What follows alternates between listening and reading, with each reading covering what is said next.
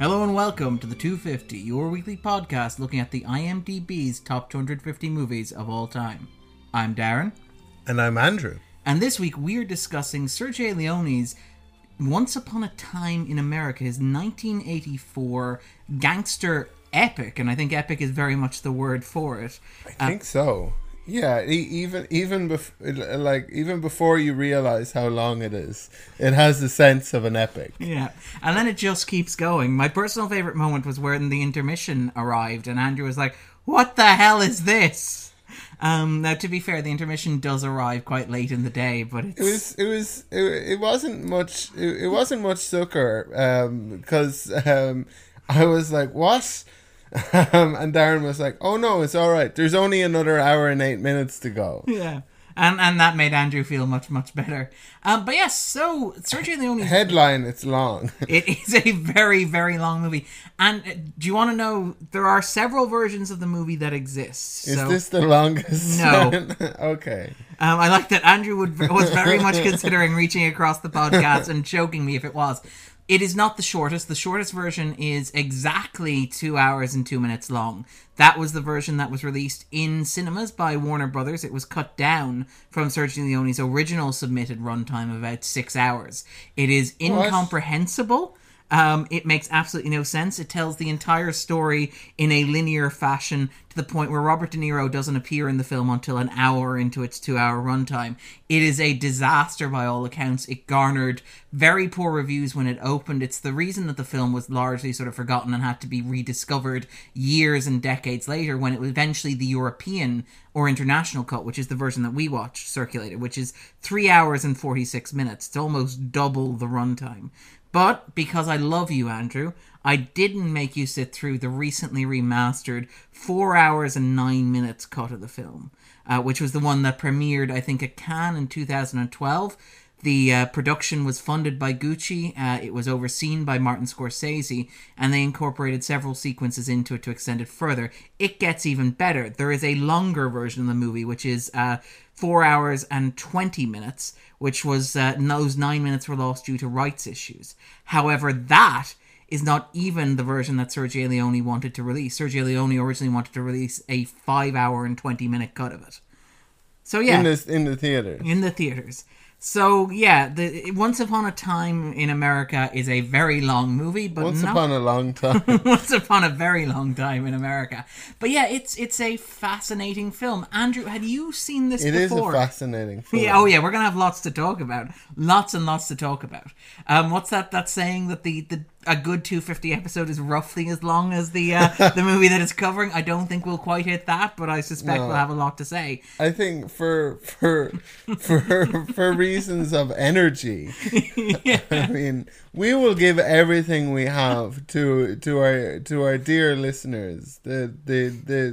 Like, we don't understand. Well, I don't understand the appeal of this to you, but we imagine that what you want is a really long podcast to help you lull yourself to sleep. So we'll do our best. Yeah, because if you didn't want a really long podcast, why would you listen when to you us? Saw the runtime? Yeah. We're like that. Was it Andrei Tarkovsky, who's like, past boredom, there's a special point of interest, and we often aim to hit that special point of interest. Yeah, I found from listening that past boredom there is occasionally a special portion of interest. But it's like it takes us about an hour and a half to really get going. No, it takes me an hour and a half. Darren comes in hot. But yeah, no, my particular favorite one is we've had past episodes where I've been editing it, and it's been a bit of a slag, and then like we hit the 2 hour. It's a bit of a slog. Wrong vowel in there. But yeah, that may 2 hour mark. Yeah, hits the 2 hour mark and just sort of gets going. It's very, very strange because there's no way I can edit the previous 2 hours out of the podcast, despite my best efforts to do so. There's no way anyone is listening past that. But yeah, so yeah, we'll try not to make that one of those. But so Once Upon a Time in America, Andrew, had you seen Once Upon a Time in America before? I had not seen Once Upon a Time in America. Had you? I had, actually. This is one of the things that's kind of interesting. we talk about like movies as being like formative experiences, and like movies that you see in particular ways, sometimes the way that you see it sort of sticks with you. And this is like Once Upon a Time in America is an interesting film, and we'll talk about that a great deal, but how I saw it is kind of engraved in my memory, because I remember, I think we talked about this when we were talking about The Secret in Their Eyes, how back in the old days, before you had like 900 channels, you'd have a set number of stations, and these stations would have like a set number of movies in rotation, and you'd very rarely get certain films shown on them for various reasons. So for example, you wouldn't see a movie like The Secrets in Their Eyes because it was in Spanish, so they'd have to air it late at night. Yeah. Now, you wouldn't see a movie like Once Upon a Time in America on there either, but again, that's probably as much down to length as anything else.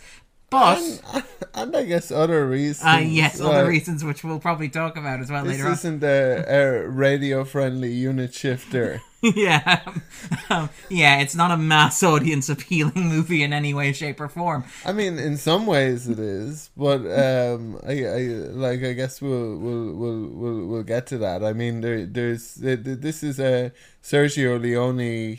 Gangster film. Yeah, with Robert De Niro, is a music by Ennio Morricone. Yeah, it's very much, it should be an exciting film. And actually, this is what drew me to it, because when I was in secondary school, I've talked about this on the podcast before, and this is like Darren's exciting like secondary school years. This is when Darren was a teenager and cutting loose. I got a television in my bedroom. So long ago. Yeah, I'm still a young buck, but I got a television in my bedroom, and I promised my best day of your life. Yeah, it was very exciting. It opened up a whole new world to me, and I promised my parents I'd be respectful of it. I wouldn't, wouldn't stay up all night watching television. Certainly wouldn't watch anything inappropriate. And obviously, the first night I was there, I watched Ringu, the Japanese horror, on Channel 4 until 2 a.m. in the morning, and didn't sleep a wink that night. But one of the things that I know, Andrew's like, this is Darren's version of rebellion. I never had a telly in my room. I once lived in a rented accommodation for a year where there was a television in the room, and sometimes instead of going to college, I would watch television, which is bad. I hear like daytime television is very relaxing, almost in like a zen-like way. I've heard lots of people say that just turning the television on at like 11 o'clock in the morning and catching Jeremy Kyle or talk shows or like Columbo is very zen. Yeah. No? Okay. But so I discovered like what one of our stations here, which is now RT2 and was Network 2 at the time, would do. And I'd like to think this was sort of intentional, but every August, on the last Thursday in August, they would start a movie at midnight that would run for about 4 to 6 hours. So one year they did Kenneth Branagh's Hamlet in its full uncut glory, which is an astounding piece of cinema and one of my favourite Shakespeare adaptations ever. It's also a bit butt-numbing because it is the full text of Hamlet performed in a cinematic style, with Kenneth Branagh playing Hamlet but also directing. It's absolutely beautiful. I wholeheartedly recommend it. I think another year they did the Catalog, the Catalog, the film. The Catalog or the Catalog? The Catalog. Okay, but anyway, they did, the Ten Commandments, basically. Okay. Yeah. And then one year, they did Once Upon a Time in America, and I had not heard of this film because I was, at the time, I think I was about 14 years old. I was the right time to see this movie. Probably. Maybe a little younger. But we'll talk about that in a moment. But yeah, because I remember I was reading the TV Guide, because TV Guide was something that existed back then. You had the RT Guide. And it was like, Once Upon a Time in America. Okay, that's the sound that Darren makes when we pull a Christopher Nolan movie out of the 250 machine. But yeah, it's like, it's Once Upon a Time in America. That's like Once Upon a Time in the West. Okay, I'm in on that. Oh, it's a Sergio Leone movie I haven't seen. Oh, I loved The Good, the Bad, and the Ugly, Once Upon a Time in the West, for a few dollars more, fistful of dollars. I'm in on that. It stars Robert De Niro. I love Robert De Niro. Okay, James Woods is in this. I wonder, does he play a crazy person? Yeah. And Ennio Morricone's providing the soundtrack. Oh, and it's a gangster epic. It's a gangster epic from that guy who did all those great westerns. And it's like 4 hours long, 5 hours with commercials. I'm like, this feels like a movie that's made for me. And because, like, anybody who was around during, like, the early 2000s will know, like, when you had a VHS, you couldn't record a 5-hour TV program on a VHS overnight. So the only sane thing to do was to sit up in my bed from midnight to 5 a.m. watching Sergio Leone's Once Upon a Time in America. And it's one of my treasured childhood cinematic experiences and memories. It's like one of those great... It was one of the moments that I really felt like I was somebody who loved cinema, because I would do this to myself in order to watch a movie. And it's kind of disappointing that, like, my takeaway watching the movie that time, and not to get too spoilery, but it's very similar to the takeaway I've had every time I've watched it since, is this is a gloriously beautiful, deeply moving, wonderfully constructed movie that's also incredibly scuzzy. I've always felt really uncomfortable watching it, and I felt... It's a hard watch. It's a very hard watch, and I felt particularly... It's weird that, like, I felt uncomfortable when I was 14 years old watching it, and I'm like, 14-year-old me wasn't particularly sensitive. Like, he was like, give me my terrible horror movies and whatever, but there's a particular kind of... Darren had a horrid life. I grew up on the streets. I always have the stink of the streets with me, Andrew. I think you're a little bit like me, Darren. I don't think you talk about it as much, but I had a very idyllic home life and a really life at school.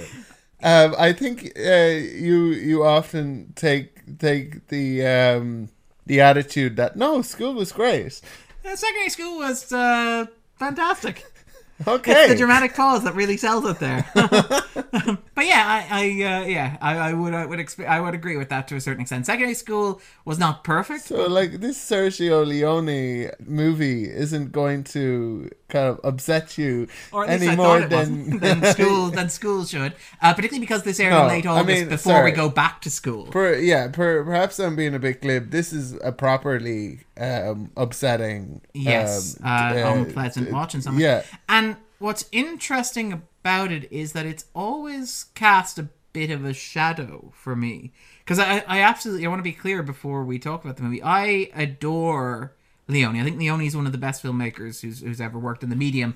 The Good, the Bad and the Ugly was the movie that I watched at about 9 years old that convinced me that Westerns were a genre worth watching. And that's just because I was, an idiotic 9-year-old. But it was like watching those movies was one of the points where I went, oh my God, this is like, cinema is more than just telling a story. It's how you tell a story. It's the angles that you use. It's the way in which you frame these things. It's like the beats and rhythms that you use in stitching a scene together. Like Sergio Leone was one of those directors who made me acutely aware of that. And I absolutely adore his big three westerns and Once Upon a Time in the West, and even Duck You Suckers or Once Upon a Time in the Revolution, the one that he made before this. Duck You Suckers? Yeah, this is the one that's A Fistful of Dynamite. It's also known as. It has a variety of different names. I've heard of A Fistful of Dynamite. All right, yeah. It was that was one that was sort of shimmied around. It's called Duck You Suckers. Yeah, it was also known in France as Once Upon a Time in the Revolution. As in Duck You Suckers. Yeah. Duck, you suckers. An instruction. Yeah. Or an imperative. Why? What did you think? That sounded just like... What did you think? Maybe it was the way you said it. It was like, duck you suckers. Duck you suckers. Oh, okay, as if duck you was one word. What's a duck you and why are we sucking it? I don't know why you're sucking it. But is this something we're doing? I don't know. But yeah, let's talk a little bit about it, because this was the first time that you saw it. So I'm curious, what was your reaction to Once Upon a Time in America? It is a tremendous movie. It's a very strange movie. I mean, we've spoken about how it's very long. It's very upsetting. It's very moving. It challenged me a lot. I kind of still haven't, like... This is after just having watched the movie for the first time, and it's still kind of going around in my head to still try and figure out what I think of this movie. It's a good thing that I'll be talking for a little while about it. Maybe I'll figure that out as we go. But yeah, it's an astounding piece of cinema. It was famously tune in to listen to me figure out what I think about this movie in real time. Yeah. Well, let's just before we go into the spoilers and before we ask the big three questions, it's worth reflecting on like the enormity of the film, and not just as measured in minutes of the runtime. When Leone made his, as we discussed, his previous 5 big films, so Fistful of Dollars, A Few Dollars More, The Good, the Bad and the Ugly, respectively, Once Upon a Time in the West and A Fistful of Dynamite. He made those 5 films over the space of 7 years, which is a relatively, like, it's a very good body of work, and it's a very good, like, consistent rate of work, right? It took him 11 years to get this movie made. It took him 11 years from the time that he came up with the idea and he sort of figured out what he wanted to do to actually getting it sort of on screen. It went through a number of iterations, a number of cast combinations, a variety of different stories and ideas driving it. It went for, like, for example, he originally wanted to cast, I think, Robert Redford and Paul Newman in the lead roles. He wanted to cast, I think, like, Edward G. Robinson as, like... It's a very white movie. Yeah, in that case. But yeah, it would be, particularly given that it's about the Jewish mob, it would be a very, very difficult sell. He wanted to cast Richard Dreyfuss. He went very much in the extreme opposite direction and wanted to cast Richard Dreyfuss at one point. Woody Allen? Yeah, I would love to see Woody Allen's Once Upon a Time in America. But yeah, and eventually what happened is he latched on to Robert De Niro around 1980. Well, the price of it would be no, sorry, never mind. But yeah, and he ended up, like, with the Jewish mob played by a number of Irish and Italian American actors. Yeah. But he basically, this is a movie that, and it will surprise nobody who's actually seen the movie to hear that it is a movie that existed orally. If we were to recast this with Jewish actors, this would be a challenge. I think Dreyfuss would is Dustin probably... Hoffman be in it? I feel like it would be strange having Richard Dreyfuss in it. Yeah, well, Dreyfuss was originally considered for the role of Max. He was going to be the James Woods character. But he turned it down. He said that he didn't feel he had the maturity. That. Yeah, he felt he didn't have the sort of, like, maturity to play that role. Well, there's a very James Woods quality that isn't really a Richard Dreyfuss quality. Yeah, and Max plays very much to that sensibility. We're looking for more of a James Woods kind of... Well, why don't we cast a James Woods? But yeah, it existed before it existed as a script. Like Elizabeth McGovern, who plays the lead role of Deborah, or one of the lead roles of Deborah in this, she talks about how when she first auditioned, there wasn't a script, but what she did was she visited Sergio Leone in his apartment in New York, and he narrated the film to her shot for shot. It went through several different writers who tried to get it written. Norman Mailer took a crack at the script, and he couldn't do it. Sergio Leone threw it out as absolute rubbish. It struggled. There's a lot of credits on the screenplay, including Sergio Leone. There's around 6. This is quite well written. I mean, there are some great lines in this movie. I found. I've always, you don't think so? I've always found it a better directed movie than sort of a scripted movie. I found that the dialogue, like, the comparison with this is always this, because... But, like, the dialogue, but you think about some of the lines. Like, there's a lot of the lines with a lot of kind of import and profundity. Yeah. Yeah, no, it is, and I mean, it's got a sort of a philosophical. That's what I mean by well written. Okay. Like, and yet there, when people are saying these things, they seem true coming out of their mouths.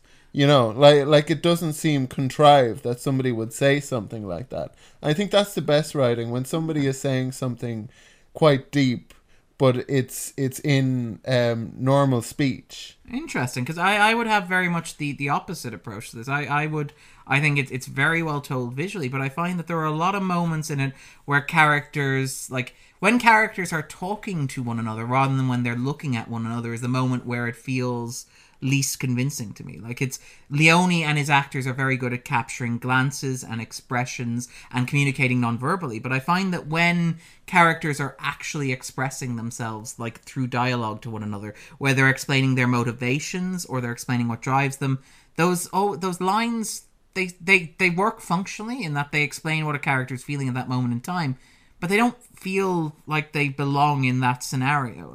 Like, there are a couple of examples. Like, for example, there's the scene where, and again, I'm not going to get too spoilery, but I mean, there's a bit of dialogue where, this is a movie, by the way, there's a big spoiler in this movie. I feel like I recognized it very early. Yes, but there is a big spoiler in there. Okay, but anyway, we won't get too specific before we get to the spoiler zone. So I guess the questions to ask are the big three, which is like, do you think it belongs on the top 250 movies of all time? Would it be on your own personal 250? And would you recommend that people watch it? So what are your answers to those? I know you're still working through how you feel about the film, so it's a bit of a bum deal for me to throw this at you. No, but that's the deal. That's how we roll. Those are the cards we're dealt in this life, Darren. I would not disagree with it being on the 250. I don't think I could put this in my top 250 because it would be a very subjective list, and this movie's a bit of a bummer. I mean, it's great if you want to maybe feel bad about the world. Other people and yourself. And yourself, yeah. If you've any kind of like anxieties at all that you want to... Because like there are a lot of bad people in this movie, and then it makes you think about like, I'm not as bad as these people. But I'm probably still pretty bad. I've probably done bad things. Yeah. I'm trying to think now of the last bad thing that I've done that I feel guilty about. Yeah. And then it's like... maybe I'll spend the next day thinking about this now. Sort of ruminating. Yeah, but so like it's not really an ideal movie. And would I recommend it? I would. If somebody asked me like, should I see this movie? I would say, kind of be very careful about whether you want to see this movie, whether you're in the mood for this movie, whether you're in the right place psychologically for this movie. Have you been? I have a form for you to fill out. Yeah. Yes. Have you had a lot of drinks recently? Like, could you possibly be slightly hungover? Are you in a sort of a grim mindset? How are you feeling about yourself and other people? Yeah. Have you suffered any trauma recently? I interesting enough, I'd agree with your first two answers. I don't think this belongs on the 250. I think this is the weakest of Sergio Leone's. I mean, I would recommend it to people based on quality of movie, but I'd be careful about, Yeah, I would certainly recommend it. I mean, I feel like I'm probably going to be quite harsh on this. I think it's beautiful. I think it's stunning. I think it's worth watching. I think it's a deeply, deeply, deeply flawed masterpiece. I think it's an ambitious, incredible piece of work. It's absolutely beautiful. One of the best things that you can say about Once Upon a Time in America is that it flows. It's 3 hours and 49 minutes or 46 minutes long in the extended European cut, and it doesn't actually feel that long, or didn't feel that long to me. It flows, and we'll probably come back to talking about this in the sports zone, but it moves like a dream. Yeah, but at the same time, throughout, like from the first 5 minutes, the epicness of it was very apparent. Yeah, the pace is a bit relaxed because it shows you that it's going to be a lifetime. Yeah, rather than a sort of a concentrated sequence of events. Yeah, I mean, I actually, and this is the thing, because I love you, Andrew, we watched the version that is the extended cut. We didn't watch the super extended cut. I watched the super extended cut myself on Thursday night because I wanted to see it before talking. Is it longer? It is longer. Is it wider? It is not deeper. Yeah, there's going to be a lot of talk about that as well when we get into the spoiler zone, I suspect. But yeah, it's so I've watched this movie twice in the space of 48 hours, right? And that amounts to like 8 of those 48 hours, just to be clear. Sorry, you've watched this movie twice? Yeah, in the past 48 hours. What? Because I love you. These are the questions. Thank you, Netflix's Twitter account. But yeah, I wanted to, like, I am probably not going to watch this again for a very, very, very long time. And this is the first time I watched it in years. And this is the first time I'd had an excuse to watch it since the extended remastered cut was released. So I wanted to see what was in the additional 40 minutes. And I wanted to go back and to reprocess it. And I wanted to get a sense of, like, whether those scenes added it. And, I wanted to get a sense of, like, if I sat you down to watch this today, which version of the movie were we going to watch? And to do that, I fell on my sword like the young and the brave amongst us. And I watched the extended cut, and then today I watched the regular cut. And it says something that, like, I've watched this movie twice in 48 hours, and even the second time, it still moved relatively quickly. Like, I timed certain beats in it this evening, where I timed how long it took before the first flashback to childhood, or the first proper flashback to childhood. It's 37 minutes before they go back to childhood. Then I'm going to ask you a timing question at some point. No, I'm not asking you to refrain. Okay. And then I timed how long it took before we got like a full scene with James Woods, because you see him in flashes at certain points before then. That was an hour and 37 minutes. And watching it, it doesn't feel like it's 37 minutes before we go back to his childhood. It doesn't feel like it's 97 minutes or the length of a Woody Allen comedy before James Woods shows up. Yeah. It kind of flows in a way that's incredibly impressive for a movie of this heft. And so I absolutely 110% would recommend watching it. It is a dream of cinema. It's absolutely beautiful. The compositions are striking. And in fact, like, what astounds me when I go back and watch it is that I don't remember the lines or the dialogue. I don't even remember the particulars of plot. Certain plot elements almost surprised me when I rewatched it on Thursday. But what there are surprising plot elements. Yeah, but what I did remember... I think you could remember them and they'd still be surprising. Yeah. But what I did remember was the visuals and the images. I remembered particular scenes and particular shots. There's some very painterly shots in this movie. And they're not from the places where I would have expected to have remembered them as well. There were scenes, and it's like people sitting in an office. It was one of the ones where it's like, I remember exactly this sequence where they're just sitting in an office. But it's beautiful. And it's a beautiful, beautiful movie. It looks fantastic. It absolutely does. And I mean, this is why I feel kind of bad when I answer the other two questions. I don't think it necessarily belongs on the 250. Yeah. In terms of, there would be four other Leone films at the very least that I would rank ahead of it, because I think that they're more complete films. I think that they cohere better than this does. Would you put Sucker Duck on? No, I wouldn't. I would not put Sucker Duck. Duck Sucker. Yeah. I would not actually. I think that's also... It's like a blaxploitation movie. It really does. Well, it has like Rod Steiger as a Mexican, if I remember correctly. But yeah, I would I also really like that one. I think it also has issues. Can I be a Mexican in an old movie? I think like Charlton Heston gets away with. Yeah, be a Mexican now. Yeah, not now. No, definitely not now, Andrew. Not now, no. Then you can be a Mexican then, but not now. Oh shucks. Yeah, I know. It's terrible. The white man is the real oppressed person here, Andrew. Well, there's nothing left for the white man to appropriate. What a horrible world that we live in. Yeah. But I also... I have some... We're both the oppressor and the patriarchy. At the same time. But I also have some like legitimate issues with the film, in that I think the film showcases Leone's weakest attributes in some way. And that I feel like... And again, this is coming from somebody who thinks that he revolutionized cinema, is one of the best directors who ever worked, who adores his films. But I think that there are certain things that Leone does well. I like it when you... adore films. Because you know that there's something coming at the end of that clause. But as much as I adore those, there's also a sense that Leone is... As much as you adore those films. Yeah.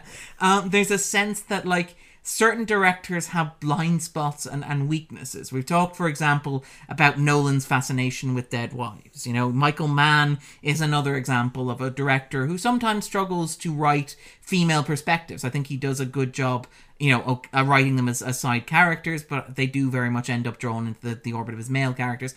I think that Once Upon a Time in America kind of showcases some of Leone's weaknesses as a storyteller, and some of the things that he's not as good at as other aspects, and that his westerns, and I don't want to say disguise because that sounds condescending, it makes it seem like, those incredible 4 western films that he did were some sort of trickery that he only managed to pull because he didn't have to do particular things. But I feel like there are aspects of Once Upon a Time in America that play to his weaknesses more than they play to his strengths. And that makes me a little uncomfortable with it as well. So it wouldn't be on my 250 either. But I mean, we'll probably talk a bit more about this when we get to the spoiler zone. Yeah. All right, let's go. Oh, okay, let's jump. Yeah.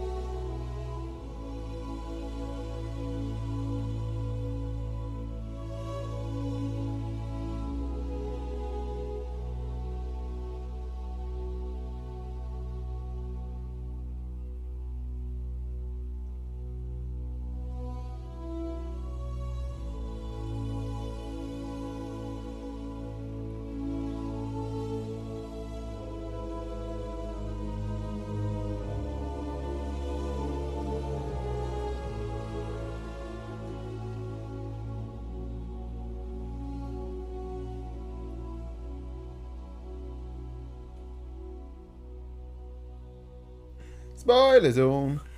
So, Andrew. Yes, Darren. What is Once Upon a Time in America about for you? Once upon a time in America. Well, we're seriously trying to hit that 5 hour and 45 minute runtime. There will be a full minute of Andrew stirring coffee later on in the podcast. Which I adore, by the way. That, again, we should talk about this. The film has a very epic quality, and I think when you point out, early on in the first 5 minutes, it makes it clear that it's going to be an epic. There's a 5-minute sequence where a phone rings. There's a minute later. And by the way, never do that in a movie. It would be even worse in a podcast. Yeah, it would be completely unforgivable in a podcast. But yeah, it's... If it went on for 2 or 3 minutes, especially. Yeah, it would be really, really frustrating. But it happens throughout. Leone holds these sequences to the point where they run the risk of turning into parody. There's the moment where Noodles shows up, makes a cup of coffee, and stirs it for a minute. There's a moment where... Cling, cling, cling, cling, cling, cling, cling, cling, cling. There's a moment where, and it's great... Cling, cling, cling, cling. Because it's clearly it's not even like Leone's camera that's doing it. It's like Leone's film exists in an alternate universe where everybody is allowed to hold silence. It's a little awkward. There's a moment where Jimmy, the non-Jimmy Hoffa character, the union boss, is on television and he's being interviewed and giving a statement to the press, and he delivers the line, "Look, if any guilt at all exists in this situation, it lies elsewhere." And he stares into the news television. Yeah, this is on a 6 They don't o'clock. cut straight back to the studio. In the world of the movie, yeah, everything lasts longer than it needs to. Yeah, so you just get this shot of Treat Williams staring into the news camera and the news editor going, "I like it. This is good television." And we joke, but it works really well because it's got this wonderful sort of intensity to it. But anyway, Andrew, what is Once Upon a Time in America about for you? I feel like I always say this, and it's a cop-out. It's about a number of things, but I think the thing it was about strongest for me is it seemed to be a kind of a point about the cards that one is dealt in life, and the stories we have in life, and the amount of choice we have over those stories. And there's a kind of a line in this movie about you can pick the winners from the beginning. From the starter gate. Yeah, you always know where they're going to finish. I never would have bet on you. I always would have bet on you. I could certainly have bet on her. Yeah. Yeah, and there's a lot of that as well. I mean, there's one point in the movie where they swap a bunch of babies round in a maternity ward, and James Woods' it's a baby character, swapping scene. Yeah, and Max's response is to be, well, some of them will get very lucky, and some of them will get screwed up the ass. Yeah, there's a lot of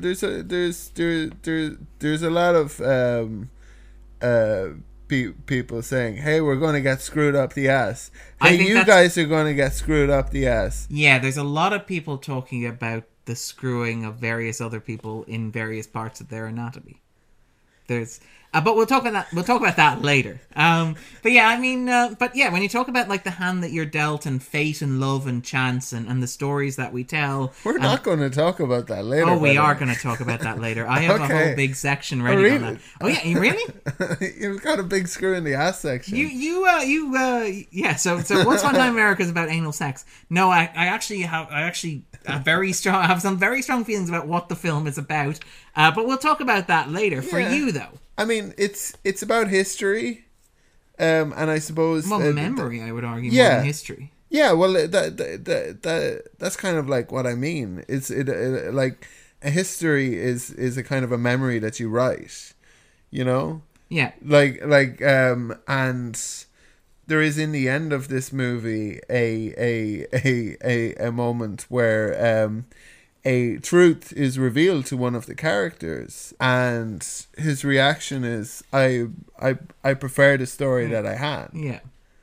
Where his story was that he betrayed his best friend. He betrayed his best friend, so to save his best friend's life, but his friend ended up dying. As compared to the reality that his friend betrayed him. Yeah. And he would rather believe that he'd rather believe that things ended badly for both of them. Yeah. By the way, it was very clear. Very early extremely on. clear early on Who Senator Bailey was, or who Secretary Bailey was. No, but even before we knew that there was a Senator Bailey. Or Secretary Bailey. Yeah, it was who was manipulating what was going on. Yeah. Is it, and I think you know a little bit about the timings of the movie. When he goes to the mausoleum, I feel like it might have been before that. But it was around that point that I was like, oh yeah, Max is alive. I think I wrote it down. Maximilian is never died. Yeah. Well, I think it was when the three names were written in the mausoleum. It was like, it says Maximilian, Philip, it was Philip Stein, Patrick Goldberg. So I wrote down their names and I wrote next to Maximilian never died, just so I would remember which one he was. James Woods is the answer to that question. Yeah, he's like looking at the two of them. It's like, oh, there's my friend, he's dead. Oh, there's my other friend, he's dead. I'm not sure who that is, but there's a tag around him. Yeah. Yeah, he's entirely unrecognizable. Yeah, it's very, very clear what's going on, and it is like even if you haven't seen the movie, or even if you're not paying particular attention, it seems very unlikely that like James Woods has completely disappeared from the picture with William Forsythe, and the actor who played Patrick, actually Patsy, who has a very sad story. The actor who played Patrick, and this is one of the reasons, like the film apparently suffered a great deal during its production cycle, in that like Leone didn't always get to shoot what he wanted to shoot or whatever, and like there were a number of problems behind the scenes. But the actor who played Patrick, which is James Hayden as an adult, he died of a heroin overdose late in the movies, either after the movie had wrapped initial production before post-production had begun, or very late in the shoot while Leone was going through difficulties, depending on who you ask involved. He was starring in a version of American Buffalo with Al Pacino at that time as well. So it's very, very sad what happened. Okay, wow. Yes. We think of this movie being a bummer, and there's Darren actual there's actual biographical facts about the production and yeah. Well, Leone, that's more kind of more of a downer. Yeah. And I mean, James Woods and various other people have argued that like Leone died of a heart attack shortly after the film went through its horrible release cycle, and we'll probably talk a little bit about its production and the disaster that was its release.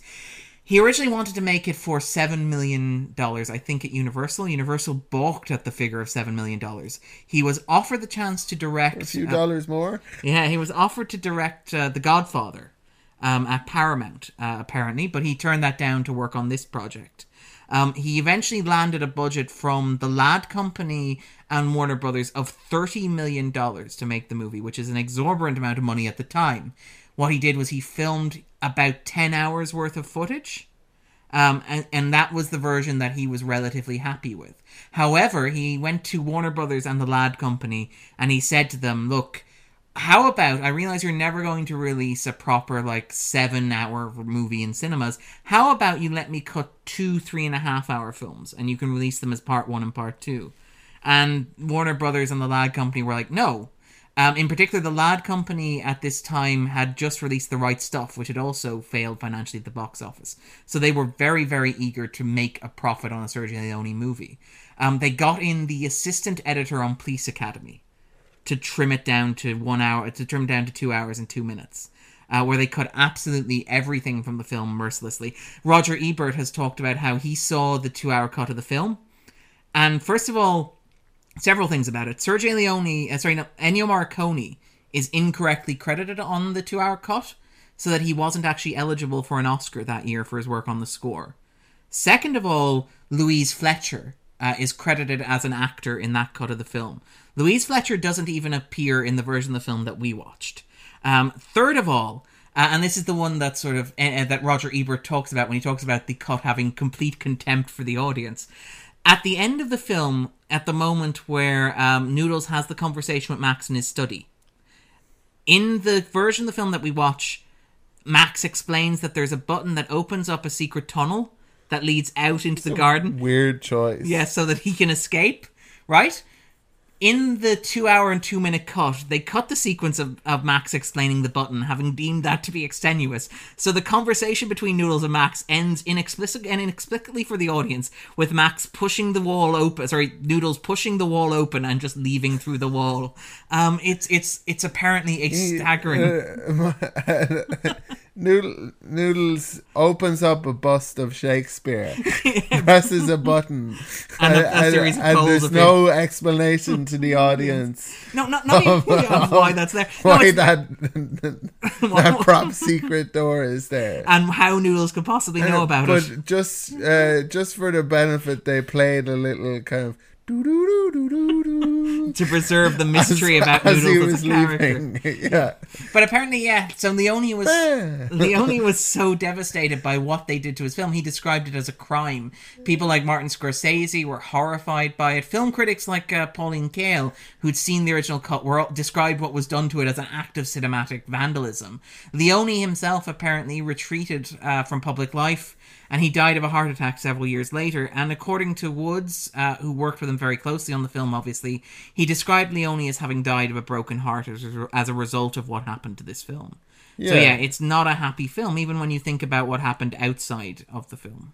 Yeah. No, it's not a very happy film. Sorry, I'm really raining. Why did you? No, like it's not your fault. It's the film. But why did you?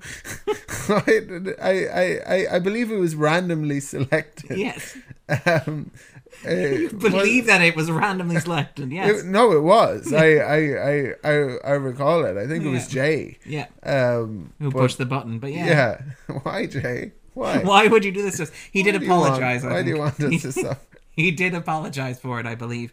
But yeah, it's an interesting film. But what you're talking about there in terms of like memory and in terms of like sadness and in terms of regret and the stories that we want to tell, one of the things that I absolutely adore about Once Upon a Time in America, and this is one of the things where the internet has made everything overly literal, where like one of the arguments or theories that you hear about the film is that the entire movie is Noodles having like an opium like den hallucination where he's remembering what happened and imagining what will happen in the future. By the way, those opium dens look great.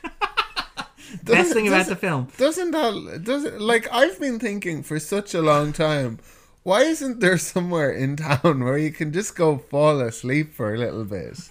Like, take off your shoes. Lie on a bed and be fanned. Yeah, I like the personal assistant that you get as well, apparently. And, I believe opium is amazing. You can see the smile on his face. Like, kids don't try it. It's too good. You don't want to mess with that stuff. Yeah. Thank you, Andrew. There are absolutely no side effects. But yeah, the opium den, like the opium den... Actually, Darren, there's lots of side effects. There's overdoses. Yes. No, there are horrible side effects. Yes, I was being sarcastic, Andrew. But yeah, I know, Darren. Thank you. But yeah, the thing is, like, there's certain theorists or critics of the film have argued that the entire movie is Noodles' opium-driven hallucination. And I feel like that's an overly literal reading of the film, but I feel like thematically it's very much what Leone's doing. Yeah, that's it exactly, because none of the movie makes any real sense if you think about it. Like, if you think about the mechanics of what's involved. Like, how in the name of goodness did Max fake his death, reintroduce himself as Secretary Bailey, somehow never have his photo taken or shown in public, and various other things while setting himself up as a perfectly respectable figure, while also having a history in New York as a Jewish gangster? There's a whole host of other things around that sort of lend an air. There's this there are recurring moments. There is the moment with, was it Jimmy O'Connor just staring at the camera. Yeah. And there's the whole thing about Noodles and Mo being in a bar and Mo being like, I don't know, Noodles, I think you should take the money. Hey, what's this happening on the television? Yeah. And it's like, oh, do you think this could be something to do with that mysterious package that you have? This is a very different movie inside, like the movie is big enough to accommodate several different movies. Readings, yeah. Where there's some very strange movies where, and like after after Senator Bailey, who, it doesn't make any sense. This is like a crazy kind of aspect of the plot. Is and I mean, like, where did he get a burnt body that he should? But like it has its own reasons. Like there were so what happened was, there were the two of them and whatever muscle they had that night. It appears like it was just the three of them. Three of them went along, and then it got out at some point. It's like, let's get out of the car at this point. I've got a guy who's a very good driver. He's a burn victim, but he drives a mean getaway car. So he's going to be going for the next... I'll meet you at the other end of the street here. Okay, bake it away, toys. Yeah. It's something to behold. Like, to work through the logic of how this works. There's a moment... There's a lot of crazy bits to this movie. There's I was watching and thinking, this is not normal. Like there's bits in it. There's a lot of bits in it, like the helicopter scene in Godfather 3. Where you have to wonder how the mechanics of this work behind the scenes. Yeah, but there was... Bailey comes out. He walks to the front of his estate. Scene, yes. A garbage like a Mack truck. Yeah. A garbage truck which is parked there. He kind of walks towards it, and then it takes off, and then he kind of slinks onto it. Does he? Or into it? Yeah. Yeah, this is very much the dream logic of the film, where it's like Bailey is quite literally garbage, so he gets disposed of in a garbage truck, apparently. But I mean, there's a lot of that in there. Like, there's moments where, like, the final confrontation between, like, Max and Noodles, they have this conversation where Noodles has, like... I took away your whole life from you. I've been living in your place. I took everything. I took your money. I took your girl. All I left for you was 35 years of grief over having killed me. And it's almost as if, like, he's like a Jungian shadow of Noodles. He's like, if you're watching the movie, you could honestly believe that he's an opium-driven hallucination of Noodles who feels really crappy that his attempt to get Max arrested sort of backfired horribly, and is like, well, maybe if I imagine a future where, like, all of a sudden it turned out he betrayed me, and he was like my shadow self, he was like the version of me that went on and was like super criminal, then somehow this would be better because I would get closure by refusing to, like, revenge myself upon him for what I feel guilty of in the first place. There's a lot of sort of shadow alter ego James Woods criminal person. Yeah, I mean, like, does it not? You didn't get a sense of that? Like a sense that, like, Senator Shadow James Woods criminal person. Yeah, you didn't get a sort of a sense of that almost Senator like Shadow alter ego James Woods criminal person. Yeah, but a sense that, like, Bailey, that Bailey is almost like this thing that, like, that Noodles has constructed in his head, this elaborate fantasy that allows him to feel not crappy about having got his best friend murdered. It's like, well, look. If 35 years from now I discover that he faked his own death and made me live in exile and then asked me to kill him, but I didn't do it because I'd rather believe that I killed him, then I'd feel cool with having killed him. Yeah, there's a weird kind of a thing. It's like, I took your girl. Like, which is a strange sort of a thing. It's like, it's against the bro code to see somebody who your friend has raped. Yeah, we'll talk about this. This is a very strange movie. This is like the relationship between Noodles and Deborah is, like, from the beginning. It's very clear that Noodles is not a good guy, like, even as a child. Yes, very clear. Well, he's introduced setting a news vendor alight and spying on a girl getting changed in what she believes is her private. Yeah, but, like, even, like, you can almost excuse a child for kind of being a a pervert, because children are like, you know, they're sexually curious and those sorts of things. They will try to kind of catch a peek of these sorts of things.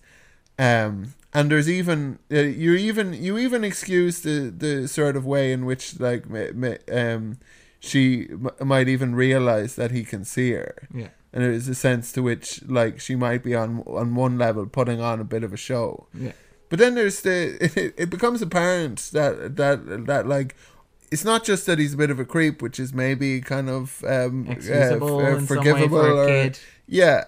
But like the way he talks about it, like his friends come over to him and he's like, oh, she's gonna get it. Like, no, if she keeps talking to me like that, I'm gonna have to give her what she's asking for, or something like that, which is like a really horrible line. Such an aggressive, like. Well, I mean, it sets up very clearly what happens in the line. Yeah. Oh, absolutely. Yeah. And but like from the very beginning, it's weird because Robert De Niro. Like, I feel like it must have been very uncomfortable for Robert De Niro to play that scene, because the way like he starts kissing her and I say, God, he's yeah, you literally said to me, that's awful screen kissing. Yeah, that's awful screen kissing. And Darren, who has seen the movie, has said, I think that's intentional. And it was harrowing. Yeah. And it's a weird sort of a place for an audience, because the audience is watching it and they're thinking, like, what is the filmmaker sort of doing? Like, it seems like he's at the same time making you feel sorry for Deborah and making you feel sorry for Noodles. And then you show Noodles like kind of like holding his head afterwards. You see him kind of like going to the opium den. You see him going to the train station to bid her farewell. He's a true psychopath. Oh yeah. This is someone he's raped. He's raped, and like it's an incredibly brutal scene. It's harrowing. It's like it goes past the point where it arguably needs to go and keeps going. It's another example of this movie going like further than a shorter movie would. It's painfully drawn out. Yeah.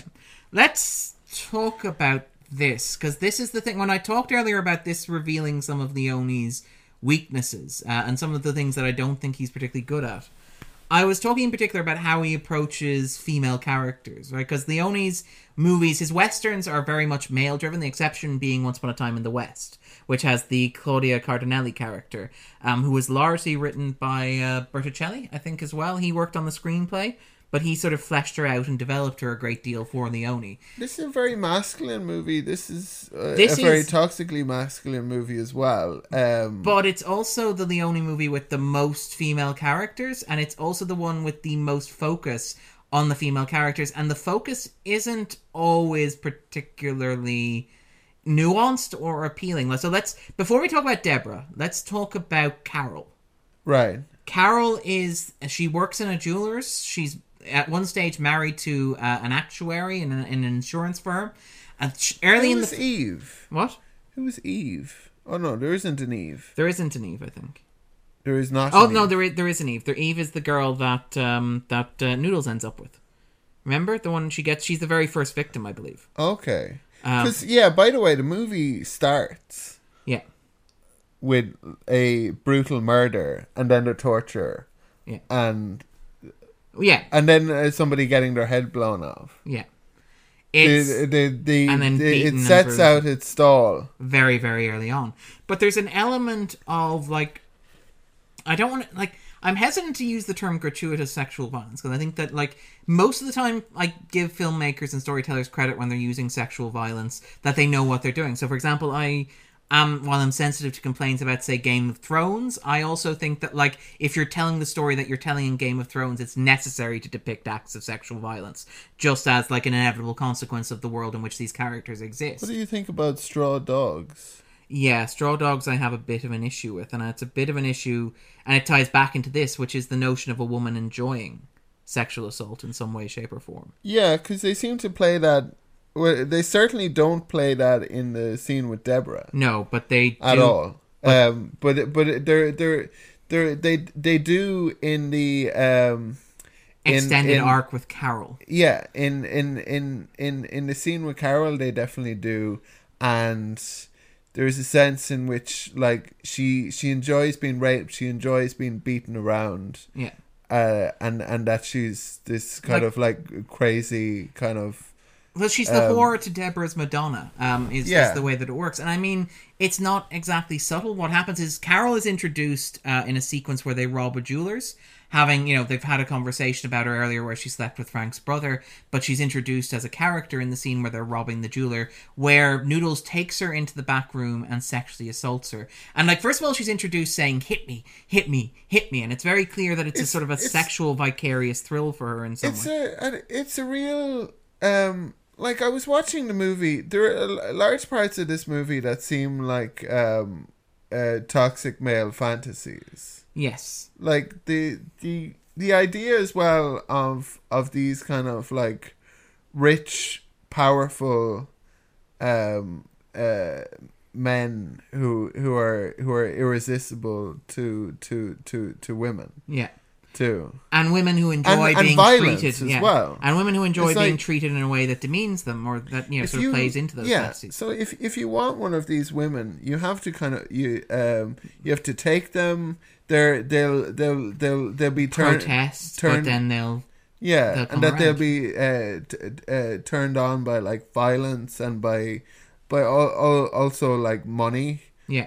Well, I mean, like, so Carol basically is raped, and it's a really uncomfortable scene where, you hear the sound of the rape taking place off screen as the robbery happens, right?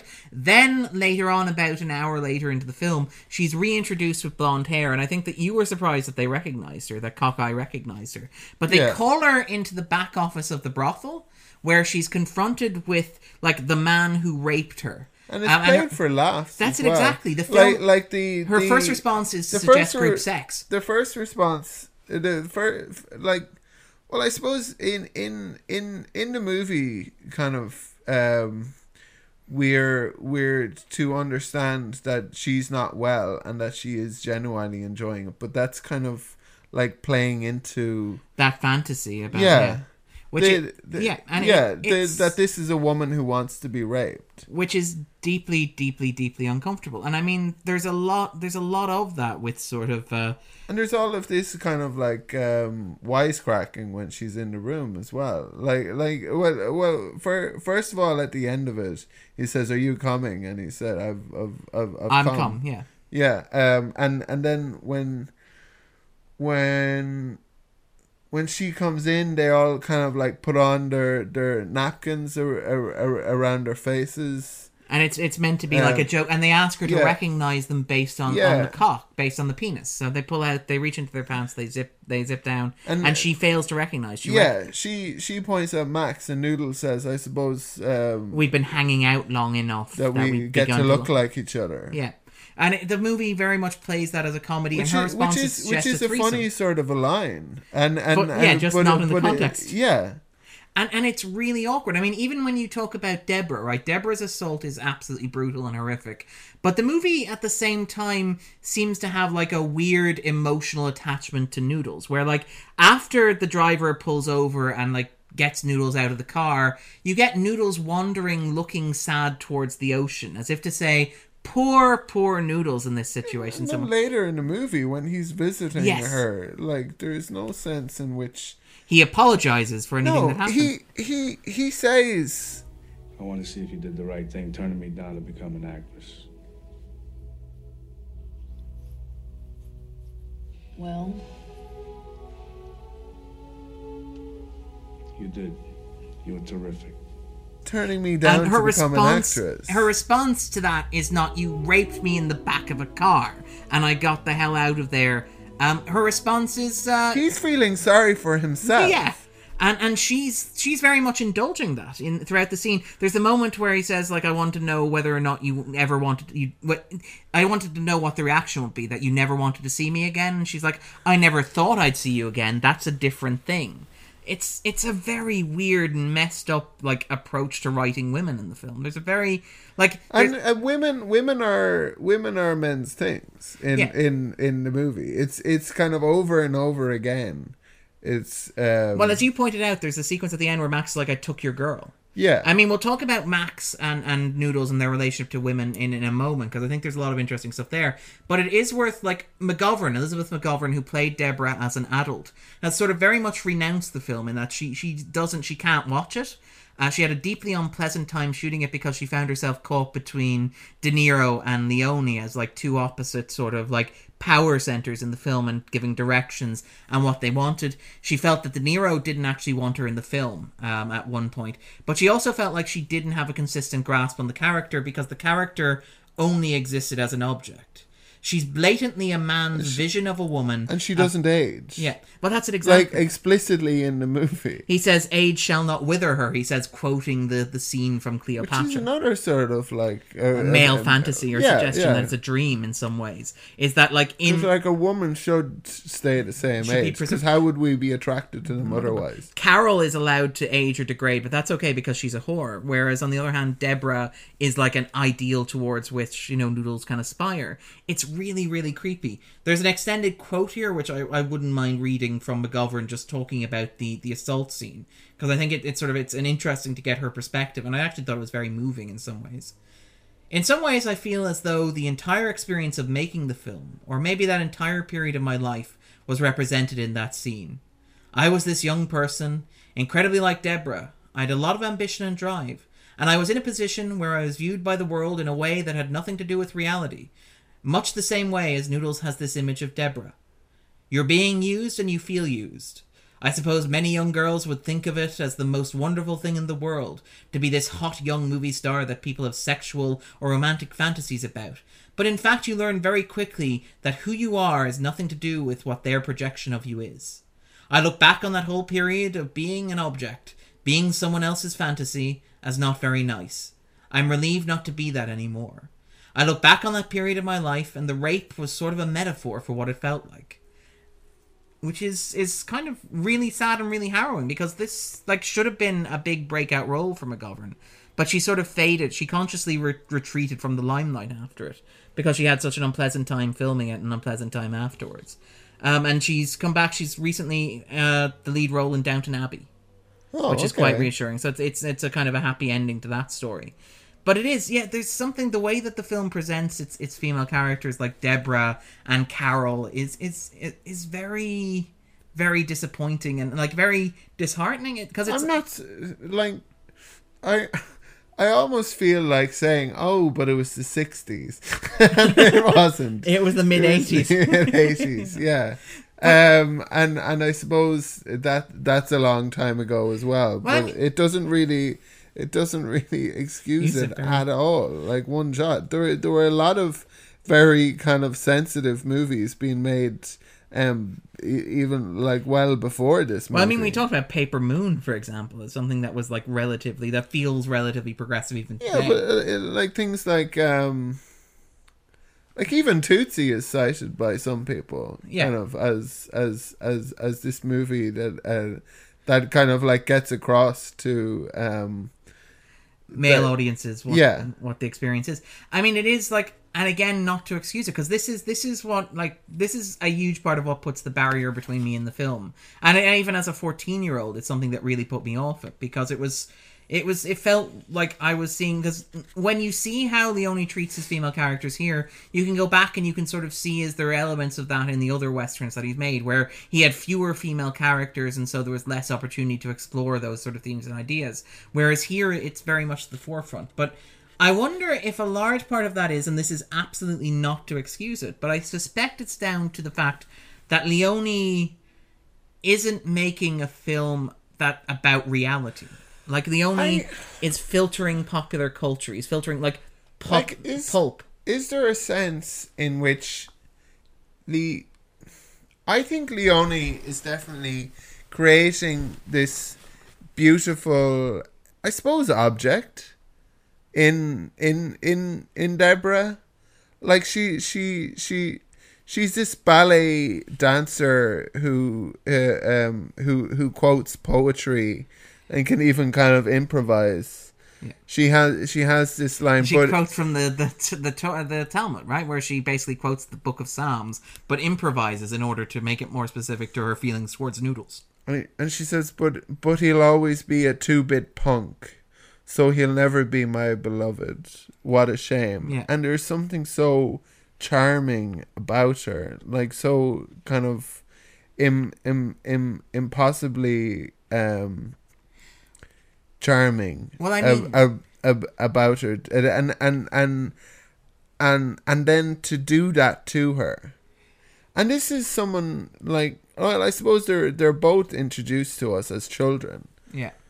Well, I mean, this is the thing about the film, is that if you were being extremely generous, and I think that Leone is attempting it, I don't think he quite earns it, but if you're being generous, you could argue that Deborah and Noodles are two sides of the same coin in terms of, like, Leone's exploration of the American dream, in that Deborah very much seeks to elevate herself in order to succeed. So she learns dancing as an art form. She goes to elocution lessons, for example, in order to learn to speak better. She learns French. She reads books. Now, she reads all sorts of things. Noodles, when he's young, he reads Jack London, for example, but the only place he can read it is on the toilet because his parents are always arguing. You know, he's not able to go to school. He's forced to make these choices. You have, like, this wonderful sequence early on where himself and Deborah are, like, on the verge of, like, kissing, and they seem like they're about to reach a breakthrough. It's that point at which she says, you know, but he'll always be a 2-bit, you know, sort of whatever. But it feels like the two of them are on the cusp of a breakthrough, and then Max shows up, and then they get into a fight, and then he's left bloody and bruised, and it becomes clear to Deborah that he will never get out of the life that he's in at the moment. But, like, Deborah wants to succeed by, like, through talent, by, you know, learning French, by learning how to dance, by becoming an actor, by traveling to Hollywood, and sort of becoming this very glitzy vision of what the American dream could be. Whereas, on the other hand, Noodles has, like, embraced the worst side of it, like the gangster capitalism, the violence, the corruption, the alcohol, the degradation. And there isn't really much of a distinction between gangsters, the police, politicians, the unions. They're all kind of in the messed into the same sort of thing. Yeah. I mean, I don't think it's entirely a coincidence that the film's epilogue unfolds in 1968, which is the year that Nixon was elected president. Keeping in mind that the film would originally have been envisaged taking place, like, being made in the mid to late 70s. I feel like the film is very much sort of, like, capturing... Like, there's a moment early in the film where James Woods' character Max is talking to Jimmy, the idealistic sort of, like, labor union, and he's saying, our country's still young. There are some diseases it's better to get when you're young. And this is almost like Leone's reaching the end of his sort of, like, exploration of, like, the popular myth of America, where he's sort of saying, well, look, this is where America is roughly where I leave it in the present day, where it's this, like, corrupt, decaying, scandal-ridden, sort of monstrous societal thing where, you know, the ideal of, like, social, like, escaping or navigating or sort of, like, climbing through the social classes as represented by Deborah through education, through craft, through skill, through, like, learning and self-betterment is completely gone because the world is run by people like Noodles and Max and Jimmy and various other operators by Secretary Bailey. The world is so ruined and horrific a place that, you know, people like Deborah get raped in the backseat of a car, which is an incredibly horrific way to make that point. And it's like, sorry, I suppose you don't want to keep coming back to that, but the driver as well, like... Well, this is interesting because, again, I watched the 4-hour 10-minute cut. The driver actually gets an extended scene in that. He's actually credited in the opening credits.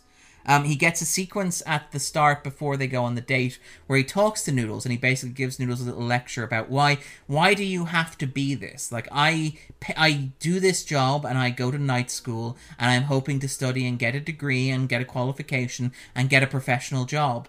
And, you know, why do you have to do... And I think he actually says, like the Italians do. But, you know, this sort of like, why do you have to live down to the stereotype that you are? And so that sort of sets up in some way the driver's, albeit very belated, intervention later in the sequence. Yeah, I mean, for him to intervene so late, and then be so disgusted.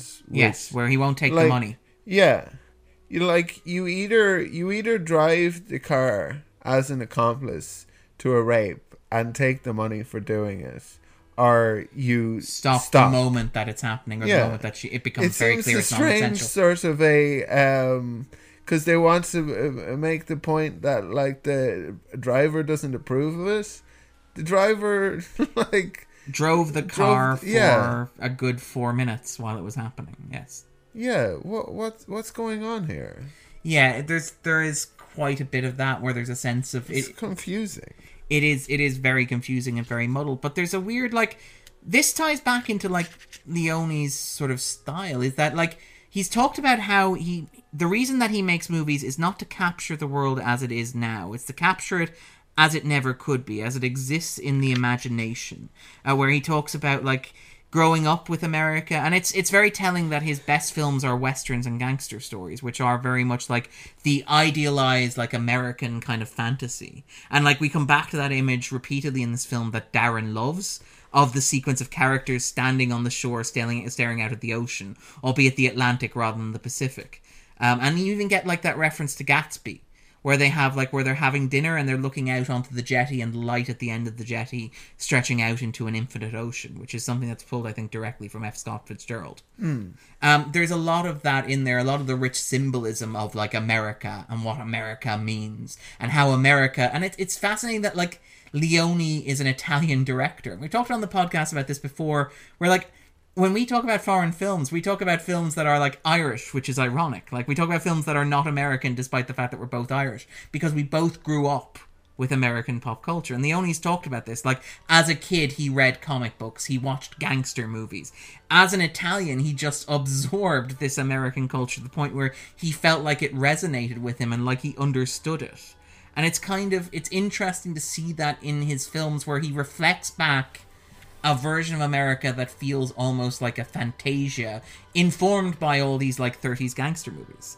And in fact, like, there's a lot of the movie that feels like a silent film. We talked about the maternity ward sequence, like, which is played with no dialogue. It's all music playing in the background over these shots of characters, like the wonderful overhead shot of them sort of shimmying around, or the sequence of Cockeye threatening the nurse, for example. There's no dialogue. You see him sort of like seducing her, but in a very kind of overbearing way, but where she's kind of like giggling along. Yeah. Right?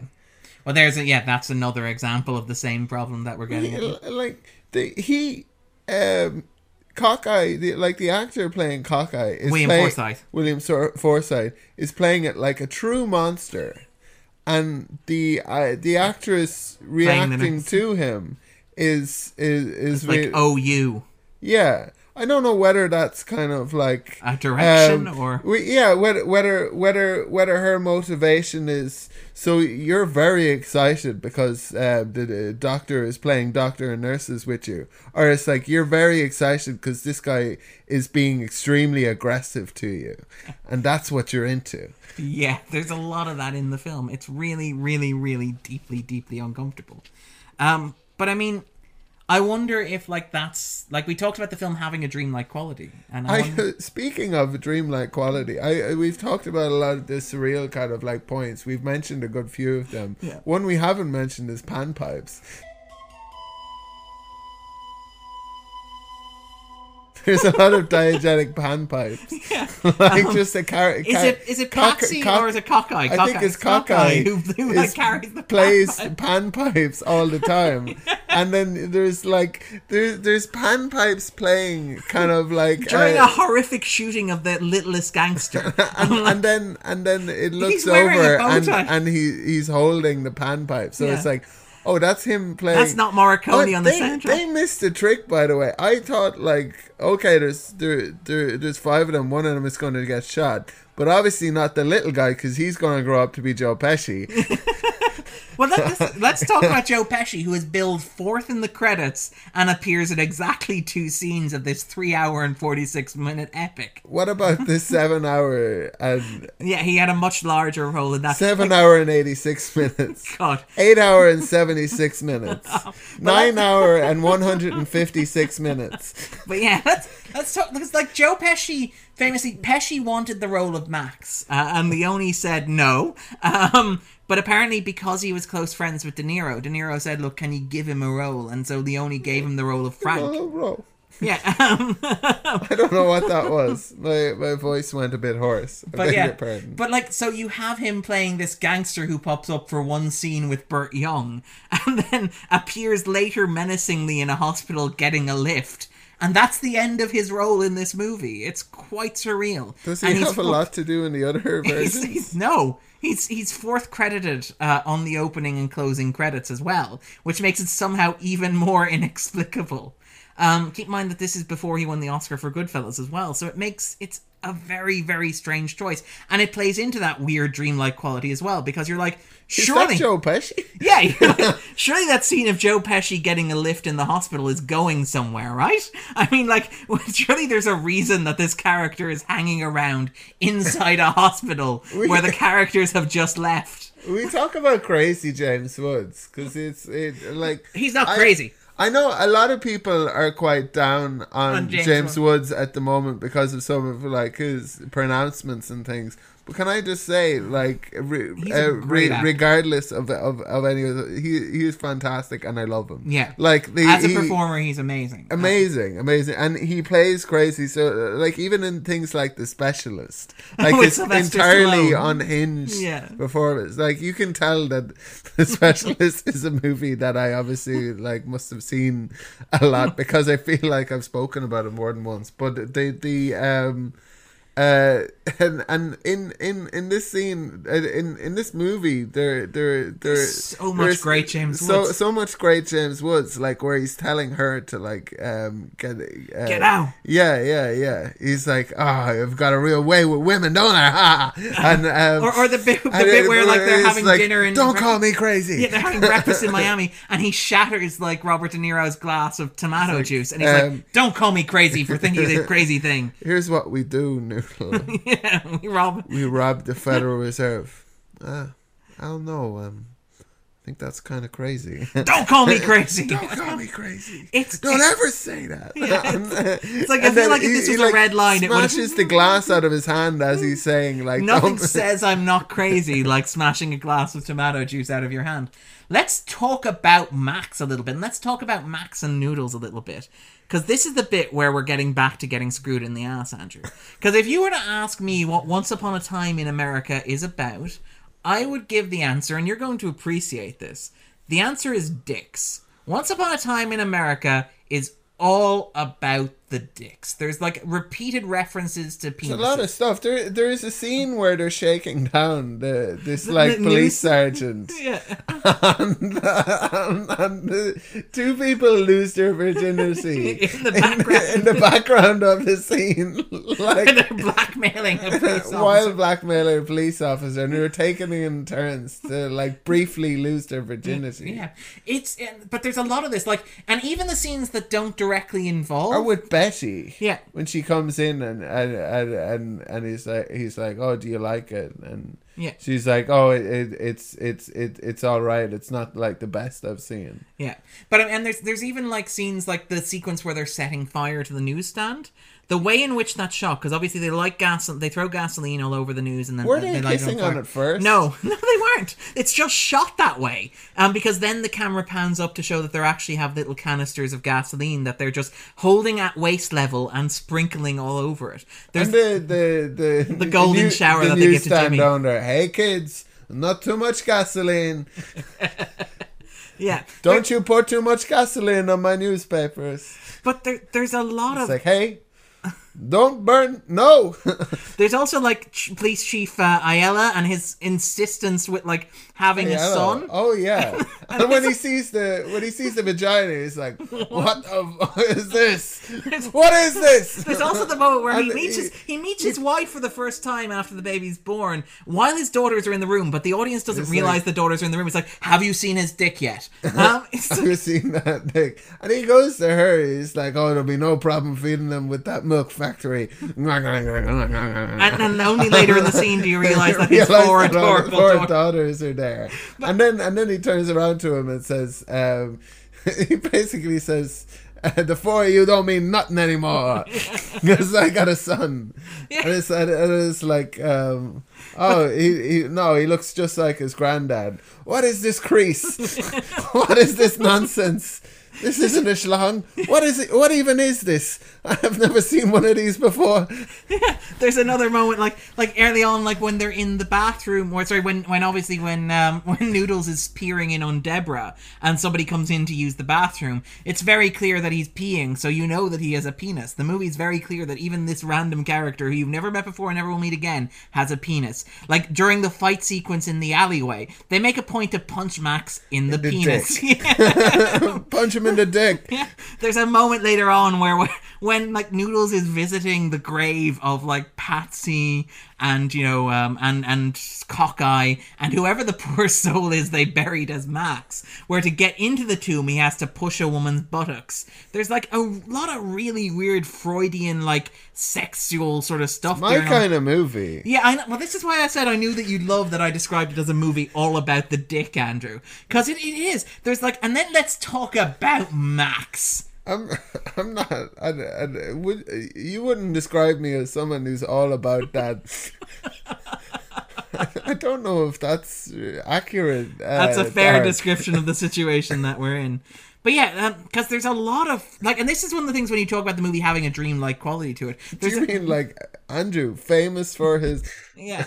Yes. Famous for his schwanz. Yes. But go on. And the cock insurance story, which is like the moment of cock the film insurance where they have the nexus of like Joe Pesci and Burt Young, who are two of the most recognizable supporting performers in the film, who are together for one scene where they're talking about insuring dicks. Like and this like recurring fascination with Max's impotence. I imagine Burt Young when he leaves the set, like you remember in Father Ted's the character not played by Pat Short, by the other Dunbelievable, the host of the song for Ireland, John Kenny. Yeah, where like backstage he looks just atrocious, and then he goes out on stage. And he's like this wonderful kind of like polished performer. Yeah. I imagine Burt Young is the opposite. Like he spends hours in the makeup trailer, like trying to get him look like absolute crap. In order to pull off the sequence where he eats. Am I going to eat this sandwich?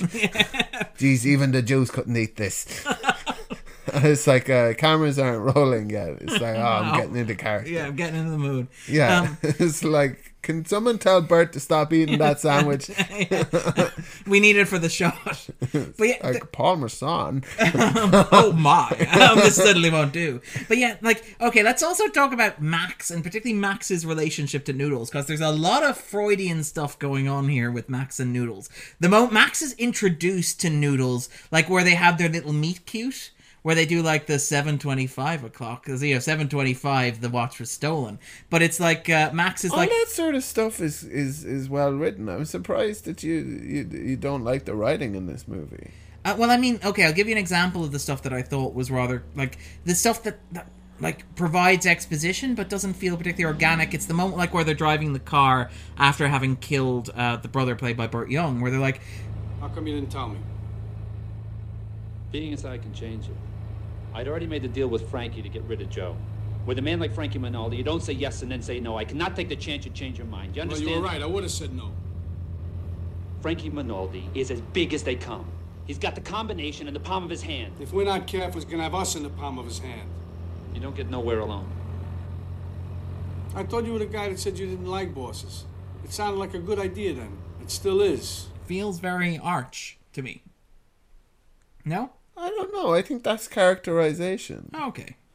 But anyway, so like the sequence where Max and Noodles are introduced, like Max is like, drop your pants and I'll stick it to you again. Which is the first of the movies getting it stuck in the ass reference. Oh no, because earlier on you have the littlest gangster who sings a little song to like the Orthodox Jews about how he's getting it stuck in the ass. You have Stop right there! Hey you! Yeah, I'm talking to you. What the hell are you kids doing here? Huh? What are we kids doing here? We're getting it up the ass. Yeah, getting screwed. Is there a law against it? Can you spare a dime for poor little bitch gets that just get up the ass? Come on, get out of here. Come on, get off the street. Come on, get out of here. Get off the street. Go ahead. And don't come back. There's the movie's recurring. If you're gonna stick it in my ass, you better get it hard first. Oh, all right, okay, I'm gonna. You just wait. But it's like, I'm really looking forward to that. I'm gonna. It is just kind of like, what is this the way people talk? This is totally normal, right? This is how people behave. But like, there's this really fascinating like homoerotic subtext in the relationship between Max and Noodles, which kind of plays into the whole toxic masculinity thing, and also plays into the weird like Sergio Leone's attitude towards women. Like, there's the moment like Max is incredibly jealous of Deborah. Like, it's played throughout the film that like Max is incredibly like awkward around Deborah, and it's also hilarious how oblivious Noodles is to that fact. There's the moment where Noodles and Deborah are together and Max shows up and he sort of cock-blocks him, you know? It's like, I saw you go in there with Ballbuster, so I figured it would be a nice time for me to interrupt and say we need to do this thing together, just the two of us. You know, guys who enjoy each other's company and stuff like that. Or the moment where, you know, where they're in the water and like Noodles is like, where's Max? Where's Max? And Max leans over the edge of the boat and it looks as if they're about to kiss. There's the moment like, what would you do without me? Max teases. Like, there's the fact that Max is never seen without a cigar. It's not only his lover, but it's also his mother. Yeah, as well, yeah. That Deborah's like your mother's calling as well, if you want to get perfectly Freudian there. The fact that Max is always seen with a cigar in his mouth. And the moment, like, there's the one where, you know... They take each other's dicks out, like, and like, they all four of them have their dicks out. And they say, let's pour out a dick for the littlest gangster as well. But yeah, let's hold our dicks for a moment in memory of our lost friend. Yeah. But yeah, and there's even like the bit where but the best thing is Noodles is completely oblivious to Max's weird sort of like homoerotic like attraction to him, like, because you have the sequence where Max is up on the roof with the girl, with the prostitute, and he can't get it up. He's impotent. He's completely like, he's unable to concentrate, you know, and basically like after Noodles has done it, like there's this recurring motif throughout the film of Max sleeping with women. Max doesn't want to. Only after... He doesn't want to screw. Yeah, he doesn't want to screw, as Carol puts it at one point. But he only wants to sleep with women after Noodles has slept with them, which is really, really weird. Obviously, the turn that they take with the prostitute after the police officer, but then obviously, like, after Carol has been raped by Noodles. Yeah. There's also the weird sequence where after Noodles stumbles in from, like, the opium den, where it's not entirely clear how long he's been gone for. It's been long enough that they've broken up a strike, but it's also not so long that, you know, Cockeye only went looking for him once. It's really weird, but somehow, like, in that time... Carol, who was like only having sex with James Woods at one scene previously, has sort of integrated herself into the group. But you have Max having this weird conversation about Carol with Noodles, where he's like, you live with her, you bring her here, and you tell me not to mess with broads. You're forgetting about one thing. What's that? I don't give a Yesterday. about her. Max. Shut up! Max. Shut up! Hey, Maxie, tell me something. What are you going to spend your honeymoon on? A cat house? Maxie, Shut the f*** Yesterday. up! Shut up! Just shut up!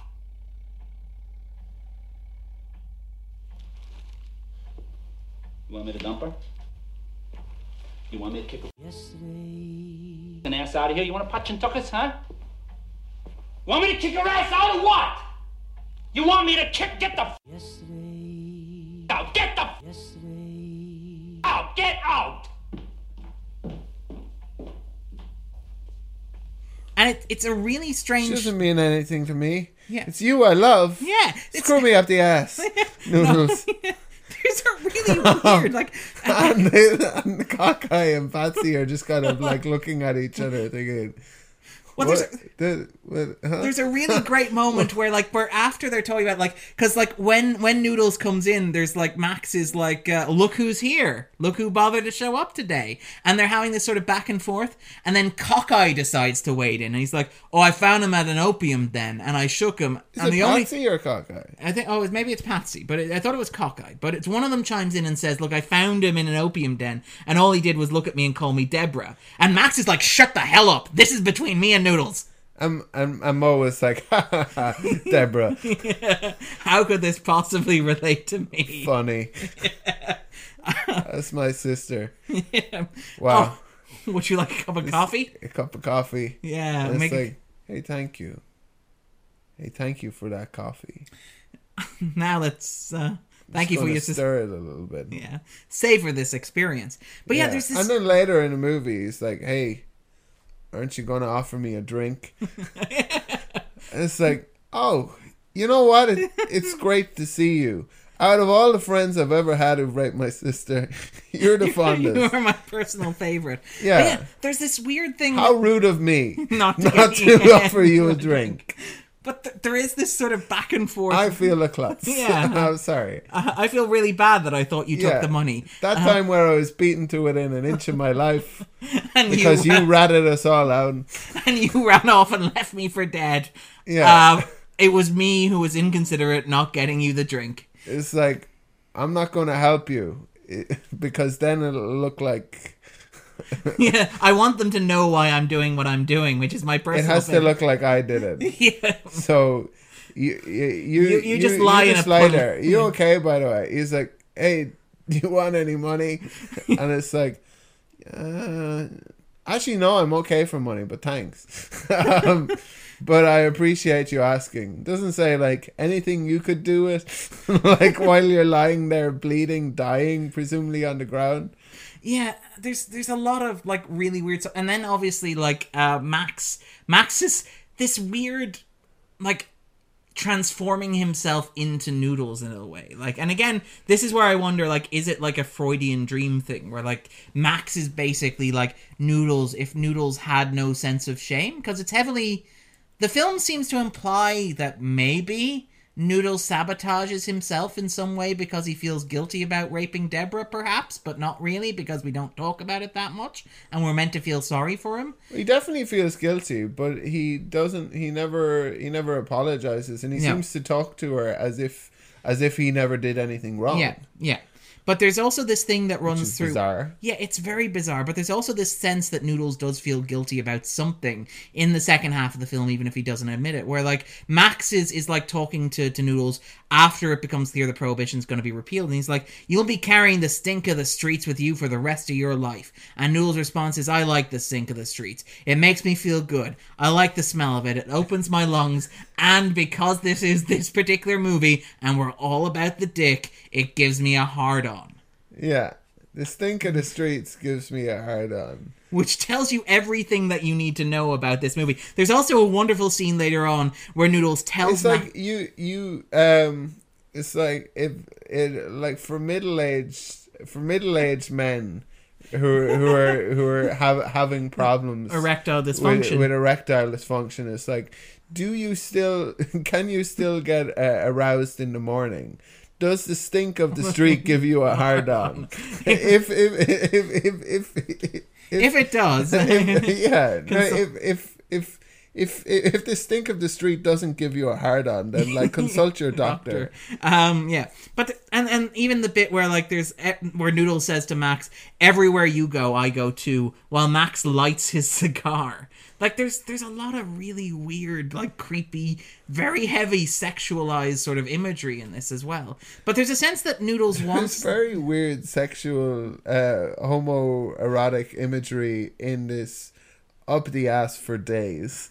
Yeah, it's very, and it's so committed to it as well, which is absolutely fascinating. It's like it's completely all in, and I feel like it's very clearly like it's all in the ass. It's all in the ass. But like, this is a very blue podcast episode. But I mean, to be fair, it's not as if like the movie that we're discussing. Yeah, if anyone's seen this movie, like they'll be glad to, I guess, listen to something that's just a bit ribald and not like genuinely harrowing. Yeah, in response. But yeah, there's this weird sense in the second half of the film that Noodles feels guilty about like something implied to be his rape of Deborah, and that he wants to pay for it in some way. He's more guilty because he betrayed his one true love, which is Max. But I mean, I feel, but even before that, there's a sense that when he's betraying Max, it's as much like, you know, it's he justifies it in terms of the narrative, in terms of stopping Max from robbing the Federal Reserve, which, by the way, is an absolutely insane plot development. I feel that is crazy. Yeah, it's like all of a sudden he's Goldfinger. Yeah, it's like the movie is so insane at points that you miss these smaller transitions where, like, James Woods is like, "So Prohibition's over, right? What have you always wanted to do? I've never mentioned it before in the course of the 2 hours and 46 minutes that we've been talking, but I've always wanted to rob the Federal Reserve." But if you had allowed me to develop on what I mean by that, what I mean is we should go into politics and we should find a way of defrauding the federal government. After faking our death somehow. Yeah. But yeah, there's a lot in this movie that has this sort of weird dreamlike logic to it. But I like that, like, Max is all of a sudden out of nowhere like, you know, well, look, I have $1 million stashed away. On my bucket list is robbing the Federal Reserve. And there's a moment where, like, when Carol and Noodle are talking about it, like, they're like, well, he's talking about taking hostages. He's talking about, like, times. And it's like you see none of this in the film, which is already 3 hours and 46 minutes long. But it makes it seem like Max has been working on this in his little drawing room for the better part of 20 years and has only now decided that this is going to show, oh, I have models. It's like I have little models and, you know, I've invited all of the top mob families to visit this presentation that I'm about to give. It's bizarre and bonkers, and I kind of admire it because it's completely off the wall. It feels like a fever dream at times. Yeah. And I think that plays very, very well, because a lot of the imagery in this is absolutely beautiful. And a lot of the stuff is there's a wonderful sense of poetry to the film as well. Like, you have obviously the repeated lines of like, oh, your mother's calling, for example, or of Max like looking at, you know, obviously Noodles and Deborah together and very clearly feeling jealous. Like when Noodles gets out of prison for the first time, there's a wonderful moment where he's talking to Deborah and he's like, oh, did Max tell you I got out? And you're like, Noodles, you really can't read this situation, can you?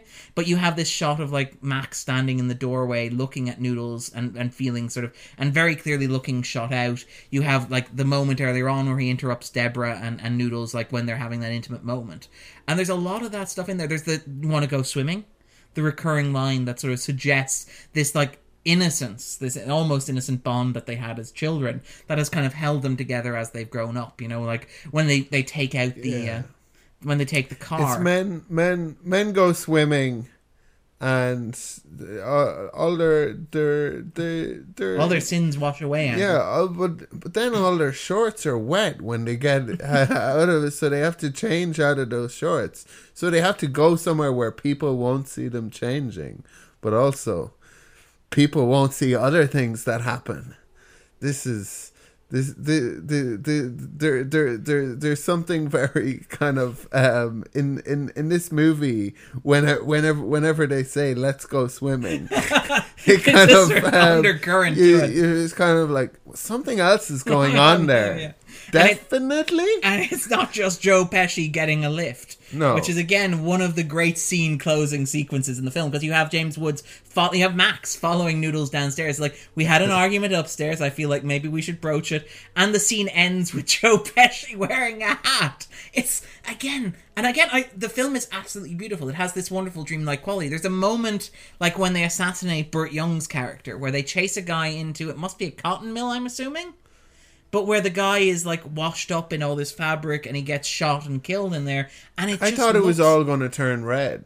Yeah, but it didn't. Yeah, but there's a lot of like it has this and the scene transitions as well, because this is notably one of the few Morricone movies. I think it's certainly not the few Morricone movies, but one of the only movies that uses like contemporary music. And obviously, like Yesterday, for example, is one of them. Because it's a movie that's partly set in 1968, and I think Yesterday is 1965. So there's like sounds from the movie, like the telephone ringing, or certain other things like that go through different kind of like decades of the movie that are in the Prohibition era. In the kind of the 1900s, or where does the movie start? I think it would probably have to start around 1910, say 1915, right? Because he gets out of prison roughly 1921, and he's a gangster from 1921 to 1933. Yeah, when Prohibition is repealed. Yeah, so it would have to be sometime. And then the end of the movie is in 1968. Yeah, so it's just after Yesterday, like a few years after. So like I feel like it's not like, I think it is a contemporary version of it, but that they're using like a song that makes sense in the context of the setting of the movie. Yeah. But I mean, in terms of it has like a pop song in it, pretty much. Like, yeah. I mean, it also has like Nat King Cole as well during the 1930s section as well, if I remember correctly. I think it's Cole Porter. It's Cole Porter. Apologies. And they have a Irving Berlin as well. Yes, God Bless America, which opens the movie and recurs again at the climax, where James Woods maybe or maybe not throws himself into the back of a garbage truck because again, this is like the dreamlike logic in which this operates. Apparently, they only shot that scene with a stunt double. So that even James Woods can't answer what exactly happened behind there. And apparently the stunt double, like, was his family compensated? After the fact. But yeah, there's this, and like, the movie skips and jumps through time in a way that... It was terrible. There was just lettuce everywhere. James Woods on Inside the Actors Studio. But the movie jumps through... Let's talk about the transitions in the film, because they're absolutely beautiful, and they're very elegant, and they're very dreamlike logic. They're not very clear cuts. They're like, this feels in many ways like an older movie than it is. A lot of the movie feels like it could have been made in the 70s era or even in the 60s, as opposed to in 1984. Well, it's not a very 1984 director. Yeah, that's fair. Because Sergio Leone is late 60s. Yeah, and just about to die. Yeah. Like so it's not like kind of like this captured the 80s. Or yeah. Well, okay. Yeah, like Martin Scorsese doing Wolf of Wall Street or whatever. Yeah. But yeah, there is something very interesting in that, because it feels. Like, one of the things about Once Upon a Time in America is, and it reminds me of that joke that you made when we talked about The General, where people would be like, well, who do you prefer, Buster Keating or Charlie Chaplin? And you always have somebody who goes, well, Harold Lloyd is very clearly the right answer here. Once Upon a Time in America sort of reminds me of that, because it's that answer to the gangster film movie. It's like, what is your favorite gangster film movie ever? The difficult one. Yeah, is it Godfather? Is it Godfather Part 2? Is it Goodfellas? Is it even Casino? And, there'll always be somebody who'll go, no. Once Upon a Time in America is clearly a better gangster movie than The Godfather. And I see what they're getting at, but I can't quite. It feels like a deliberately contrarian answer. How very 90s of you. Yeah. You big hipster. But it feels very much like this. Like, this feels like the sort of the sophisticated cinephile's answer to what is the best gangster movie ever. But it's absolutely beautiful. Let's talk about the scene transitions. Let's talk about how the movie transitions through time, because it moves... We have another, 2 hours? on this podcast to fill. But it has a very lyrical quality to it. Like the wonderful transition with the mirror. So where it jumps the first time from like 1933 to 1968. Where he's in central... It's like a painting. Yeah. Where he's looking at the kind of Visit Coney Island. Yeah, and then the mirror's there, and then he steps in front of the mirror, and all of a sudden, the music changes to yesterday, and he's old. And it's actually quite good old makeup. It is movie. Throughout as well, yeah. Even the James Woods. When you watch movies these days, Robert De Niro. Old makeup, like in the Harry Potter movies. That was atrocious. Well, luckily enough, that one Harry Potter film happens to be on the list. So there's a good chance we can talk about that old age makeup there. But yeah, a lot of the modern old age makeup is of the more is more variety. I think the old age makeup works here because it's rather minimalist at times. They dye the hair grey. They add a lot of wrinkles around the eyes. They take back the hairline. Yeah, which is very nice and very, very effective as well. I think like it's funny as well because like part of when they're showing an older Robert De Niro, it's like, well, this is just older Robert De Niro. I cannot distinguish between current Robert De Niro and aged Robert De Niro. Robert De Niro in this movie, which is very good. Nailed it. Yeah, it's like your makeup department, and they do the same with James Woods. James Woods seems quite similar to how he is now. Yeah. It's probably slightly less crazy in the movie, but you know, it's very good. Don't ever call him that, Andrew. Don't ever call him that. But like it happens throughout that the movie doesn't transition. Hey, come on, James Woods was on The Simpsons. Yeah, like he deserves a certain amount of pop credibility. Certain amount of credit. But yeah, there's a lot of really great, like in terms of how the story's told, how it moves, sort of like almost like an oral story, and it makes sense that like. The joke being that the movie didn't have a script for the first 7 years that Leone wanted to make it. All he would do is he would just tell people shot for shot how he was going to make it. The film feels like you're somebody telling you a story. It does that thing where it jumps backwards and forwards in time, where you don't begin at the beginning. You begin with the big event and you go, and then happens, and then you explain. It's got this sort of like ebb and flow to it, which is very impressive, which holds up very, very well. Where it's not like, even in The Godfather Part 2... you're clearly delineate between, you have two timelines that are moving in parallel. Whereas with this, you tend to go up and go down a bit. You jump from 1933 to 1968 to like 1906. Yeah, and there's a sense, for me anyway, that like a lot of the things in the movie didn't happen the way they were understood to have happened. Yeah, or as Noodles is remembering them or choosing to remember them. Because again, I think you're right. Like, again, I think this is all Noodles' fever dream in an opium den is an overly literal interpretation. It's not just a fever dream either. It's he had an overdose and died. Yeah, and this was his vision before going. This is like the his last afterlife, where he's reliving different versions of what his life might have could been. possibly have been. And it's like, oh yeah, by the way, there's one of them where you didn't murder your best friend, and he actually tried to. He murdered you in a way by forcing you to live this life of limitless potential. But don't worry, this is like punishment. Every version of his life has the thing that happened just before he died. Yeah. So yeah, like look forward to that. And like, it's a weird thing though, because like, as we say, it's not that apparent how guilty he feels about this. Yeah, which is weird, and it's not even like apparent that he feels guilty about that one thing. Like it's. Like, because I do think that when he decides to sell his friends down the river, which, by the way, is a really crappy thing to do to Cockeye and Patsy. Yeah. Like, why do it to them? Yeah. Just take them aside and say robbing the Federal Reserve is probably not a good idea. Like, let Max maybe do it on his own time. Or just get Max arrested by himself. I know that this is one of those, like, we're in this together, so maybe get yourself and Max arrested. It feels like dragging Cockeye and Patsy into it is a bit mean-spirited, really. Yeah. But, I mean, there's this sense playing through it that, like, part of what motivates him to do that is a sense of guilt as much as, like, trying to protect Max. In that he maybe he wants to go back to prison because he feels like he belongs there for something. But the film never articulates it clearly. Cockeye and Patsy get a bad deal either way you look at it. Yeah. Because either Noodle was like, I'm going to sell us all down the river, including Cockeye and Patsy, who have no awareness of this at all. Yeah. Or they get murdered. Yeah.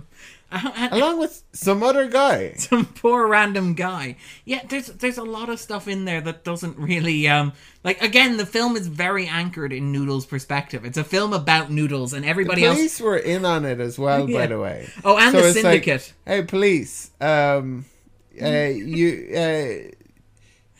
you been told, like, the broad outlines of what's happening this evening?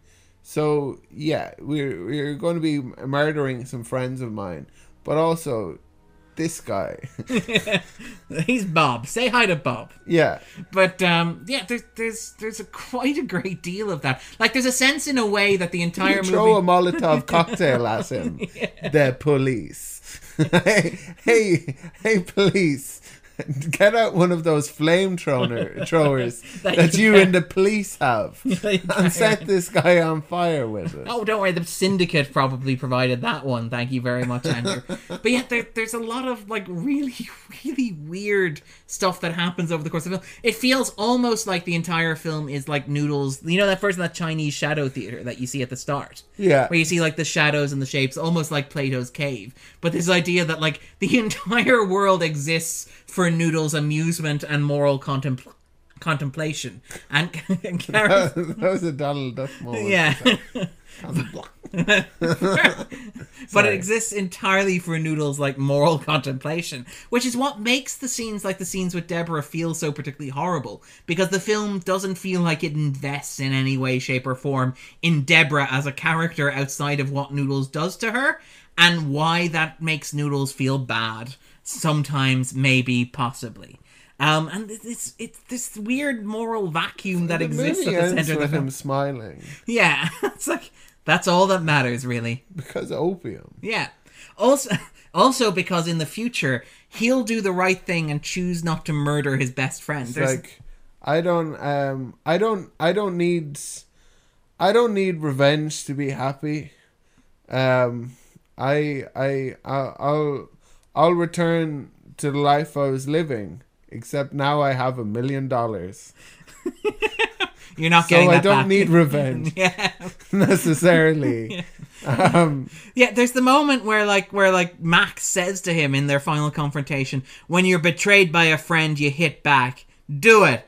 And there's this weird sense that the entire movie is building to the moral argument that Noodles is a good person because the film has contrived to construct a scenario where he is not responsible for murdering his best friend, is responsible for possibly helping get two of his best friends murdered, but we don't really care about those. But he's the better man because when confronted with being screwed over by his best friend, he just walks away with $1 million. I feel like in the movie, kind of, there is an extent to which Noodle isn't a bad person, and the extent is to which, or at least he's not Max. At least he can still have sex with women. Yeah. He always has like an appetite for it. That's the big kind of complaint that Max has. Women have about Max. Yeah, that women have about Max is that he doesn't like have sex with them. Yeah. Otherwise, he's a completely cool and rational. By the way, Max, have sex with those women. It'll probably help you get off that noodle fix you're on at the moment. Yeah. Yeah, the film has a lot of like really questionable attitudes towards women. And I feel like maybe we've been like a bit harsh because it is an absolutely beautiful film. It's filled with memorable images, like the wonderful shots of New York. Like those beautiful shots of the Brooklyn Bridge sort of caught between the two buildings as like the kids are walking, led by the littlest gangster. Like the scene where they're marching through. It's like it's on the cover of the DVD. It's an iconic shot. It's absolutely stunning. And the film does this repeatedly where the characters come back to the same physical spaces in different times. Yeah. So, for example, the alleyway outside Fat Moe's. Yeah. Yeah. And the layout of the bar and the stuff indoors, like that. Yeah. And even, you're right, the indoors, the room that used to be the syndicate lead where, now it's just the guest bedroom. That sort of thing. There's a lot of that really nice sort of sense of how times have changed. Or even the locker in Grand Central Station. Yeah. Where you visit at at 3 times where a funny place to put $1 million, really. Yeah. It's just like in a gym locker. I really like that when Max stole the money in 1933 when he was faking his own death, he made a point to replace it with newspapers so that, whoever opened it wouldn't realize it had been stolen until 30 seconds later when they opened the briefcase. I like the Noodles opens it, looks at the newspaper, kind of looks around, lifts up the newspaper, then checks again, then reads the newspaper from front to back, and then there's no money. Goes back, checks again, still no money. Yeah. It's dawning on him so slowly. It's brilliant. It's a great moment because it's oh. There's a newspaper here. Who put this newspaper on top of my money? There was supposed to be $1 million. I suppose the $1 million must be underneath this newspaper. Maybe it was maybe more newspapers. What newspaper is this? Oh, is this also a newspaper? I'm starting to think there won't be $1 million underneath all these newspapers. But hey, I wonder what Doonesbury's getting up to this week. Yeah. But yeah, there's but again, that's the wonder. The film luxuriates in its moments and its shots in ways that are absolutely... Prohibition's over. Yeah, that had not occurred to me. There's some really great coverage in there. I feel like their political desk isn't quite as good as their foreign affairs desk, but their social coverage is just fantastic. What now for illegality? What next for illegality? Our business supplement talks about opportunities for bootleggers. Yeah. Have you thought about the Teamsters? Is the question. I love Jimmy. I love Treat Williams as Jimmy, which is in one of his first roles, and again introduced with another penis urinating substitute where he's covered in gasoline by a giant hose as well. But yeah, you know that Leone would demand between 59 and 60 takes of particular scenes. I thought you 59 and 60 dicks. Well, I mean, I haven't counted the number of dicks that appear in this film. But yeah, Leone was obviously very exacting director. Famously, Morricone had actually written this, because the film took so long to produce, Morricone had actually written most of the music that appears in the film before the film was complete. So he would actually play the music from the scenes over the scenes as they were shooting them, which is very similar to what they would do with silent movies. And there's a lot of sequences in the film that play almost like silent movie scenes, where you can, and we talked about the maternity ward sequence being one of them, but there are other sequences, at the start, it's almost 20 minutes before you get a proper dialogue sequence. You get a lot of, the gangsters and goons interrogating people, but after that, there's a very long, 20-minute-esque wordless sequence where, he goes to Grand Central Station, he realizes that the money's not there, he ages, he comes back, he converses with Fat Mo over the phone, but you don't hear either side of the conversation, you just watch it through windows. There's this recurring motif of voyeurism, actually, that recurs through the film. So the wonderful shot, obviously, of and again, it's telling that when many of these transitions take place, they take place either through mirrors or through viewing holes. So you have, for example, characters standing in front of mirrors, framed in front of mirrors, and again, this sense that the entire film exists to reflect Noodles back onto himself. But you have this idea of Noodles watching Deborah dance, for example. You have the camera watching characters have conversations from outside windows. You have this. There are 4 kind of monitors in Max's study, in Bailey's study. In Bailey's study, the cubby hole through which Cockeye spots Carol, for example. The fact that Carol's husband likes to watch her have sex and stuff like that. And I wonder what the film is saying. Is this making a commentary on the fact that these are gangster stories and that we are being inherently voyeuristic when we watch them. Like, what is the film? Is this about, like, reflecting America back at itself through culture? There's a lot of, like, really sophisticated, like, allegorical imagery in terms of how Leone tells his story. A lot of care and attention paid to, like, the visuals and the motifs and stuff. And some of them, like, I wonder, like, what is the voyeurism getting at beyond the fact that cinema is inherently voyeuristic? The first one. Okay, so it is like we are like peering into this world. Yes, is what it's suggesting. Thank you very much, Andrew. Yes, that's and the same thing then with the reflections, because that's the moment where Noodles. You talked about Noodles revealing himself to be an absolute little sociopath, where he's talking to the other kids like, one of these days I'm gonna have to give her what she wants. He's saying that while standing in front of a mirror in the middle of the street, and so you have this idea of Noodles' self-image. And this idea of masculinity and this idea of how he's built himself up to be this thing. Or how he's sort of projected. How he acts around Deborah is very different from how he acts around Max or how he acts around, Cockeye or Patsy. But it's very much informed by how he wants them to see him. Yeah. And I think I think there's something in there. I think there's something very fascinating about this idea of performance in there. Sort of like of this idea of Leone telling a story in some way about stories, about like gangster films and how they're informed by one another. And again, part of me wonders how much of that is down to like, can you watch this movie without thinking of The Godfather? And sort of like, because again, you have The Godfather 2 having similar sort of like back and forth sequences. Let's talk about the entire movie of The Godfather and then see how that compares to this film in particular. To this film. All right. So and I suppose we would be remiss if we didn't talk about Godfather Part 2. I mean, that would just be terrible. So in The Godfather, Michael Corleone, and his Fredo and Sonny, Andrew, and Vito, is there anything else that you would like to talk about? Not a thing, Darren. Okay. Sorry. I'm sorry. I guess there's only one thing left to do then. No, I mean, no. There's some bad prop blood, I guess. It's the bit where they shoot. Well, first of all, the sequence at the start where they shoot Eve, and then at the end where they shoot Jimmy. Yeah. And it's like syrup. It's very clearly like lumpy and stringy.